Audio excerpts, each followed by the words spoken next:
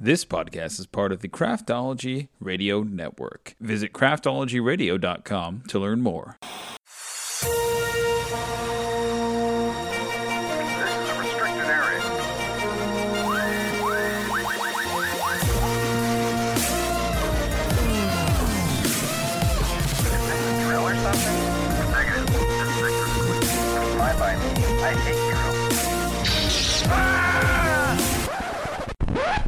Crazy mother.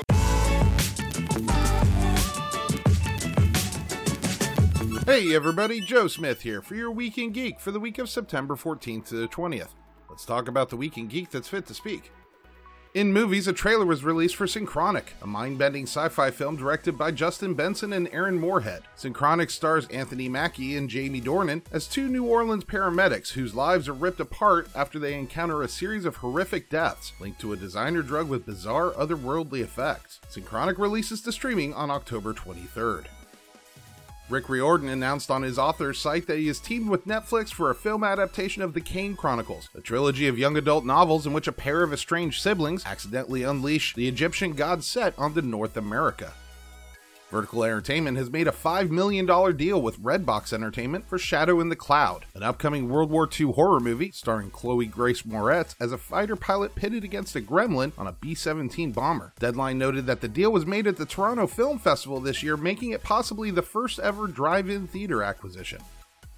Gary Dauberman is producing a film adaptation of the yet-to-be-released Image Comics series Stray Dogs for Paramount Animation. Created by Tony Fleeks and Trish Forstner, the story is described as, quote, Silence of the Lambs meets Lady and the Tramp. The trailer was released for Paramount's Love and Monsters, taking place 7 years after the, quote, monster-apocalypse, when the world was invaded by giant creatures and humans were forced to move underground. A young survivor decides to venture out in search of his girlfriend who he was separated from in the attack. Starring Dylan O'Brien, Michael Rooker, and Ariana Greenblatt, Love and Monsters releases to streaming on October 16th. Lizzie Kaplan, Anthony Starr, Cleopatra Coleman, and Woody Norman have joined the cast of Cobweb, an upcoming horror thriller from Samuel Bodwin, said to concern a young boy who hears a mysterious tapping from inside the walls of his home and suspects his parents are hiding a terrible secret. And some quick bites. Lee Isaac Chung will direct the live-action adaptation of 2016's anime Your Name. Jonathan Majors has been cast as Kang the Conqueror in the third Ant-Man film. Michelle Yeoh and Sandra Oh have joined the voice cast of The Tiger's Apprentice. Production on Ezra Miller's Flash movie is stated to begin in March 2021. Filming has resumed on The Batman after its mandatory 14-day shutdown. Possessor's release date has been moved up 1 week to October 2nd, and Greenland's release date has been moved from September 25th to an unspecified date in 2021. And in television, this week let loose the Emmys on us all, starting with the Creative Emmys, which was split into 5 ceremonies over 6 nights. Mandalorian took home 7 wins, including Outstanding Cinematography, Special Visual Effects, Production Design, and Stunt Coordination. HBO's The Watchmen also came out with 7 wins, including Best Cinematography for a Limited Series, Best Casting, Music Composition, and Sound Editing. Of note, Trent Reznor and Atticus Ross won an Emmy for their Watchmen score, and Ludwig Göransson won for his composition of The Mandalorian. Sunday was the 72nd Primetime Emmy Awards, and Watchmen took home 3 more awards: Best Limited Series, Best Actress for Regina King, and Best Supporting Role for Yahya Abdul-Mateen II. Congratulations to all the winners. The Mandalorian Season 2 trailer landed this week, with the bounty hunting hero and his newly inducted clanmate jetting off on a quest to not just find the little green Force users' people, but to keep themselves safe from the sinister grip of Imperial Remnant officer Moff Gideon. The Mandalorian's second season arrives October 30th. Disney has made movement on their upcoming Marvel Universe Phase 4 streaming shows. First, they announced they're bringing on Kat Coiro as executive producer on She-Hulk, as well as to direct several episodes of the series, which is being written by Jessica Gao. Shortly afterwards, Variety reported that Tatiana Maslany has been cast as the lead character Jennifer Walters, aka She-Hulk. Finally, a full trailer for the first season of WandaVision was released during the Emmys, showing their blend of classic television and the Marvel Cinematic Universe, in which Wanda Maximoff and Vision, 2 superpowered beings living idealized suburban lives, begin to suspect that everything is not as it seems. There's still no official release date yet from Disney, but WandaVision is expected to debut in December 2020, a bit earlier than its original spring 2021 release. And some more quick bites. Viacom CBS announced that it will rebrand CBS All Access as Paramount Plus in early 2021. DC Universe will end streaming in January 2021 and become a comic book only service. Harley Quinn has been renewed for a third season at HBO Max, and CW has renewed The Outpost for a fourth season.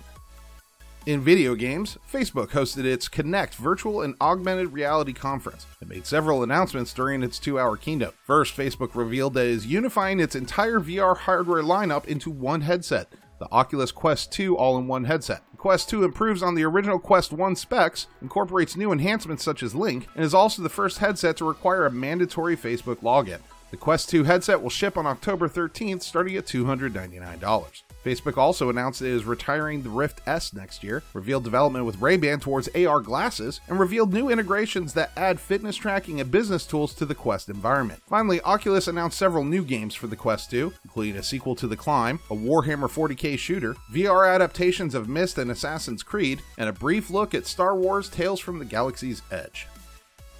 Not to be outdone, Sony hosted their second PS5 showcase this year, revealing that the next-gen console will be out on November 12th and it begins pricing at $499, with the digital-only version priced $100 cheaper. Sony also announced that the Final Fantasy XVI and God of War sequel are in development. Spider-Man Miles Morales and Demon's Souls Remastered will both be PS5 launch titles, and showed footage from all of them as well as Village Resident Evil, aka Resident Evil 8. Sony had also announced pre-orders for the PS5 would go live on the 17th, but many retailers jumped the gun and started taking pre-orders earlier than that. As a result, most pre-orders were sold out earlier than gamers were told to purchase, and predatory eBay sellers have put over 21,000 confirmed PS5 pre-orders up for sale, some of them over $1,000. However, Sony says don't panic. The Verge is reporting that Walmart has already said more stock will be coming September 22nd, and Target's site also says to, quote, check back on release date.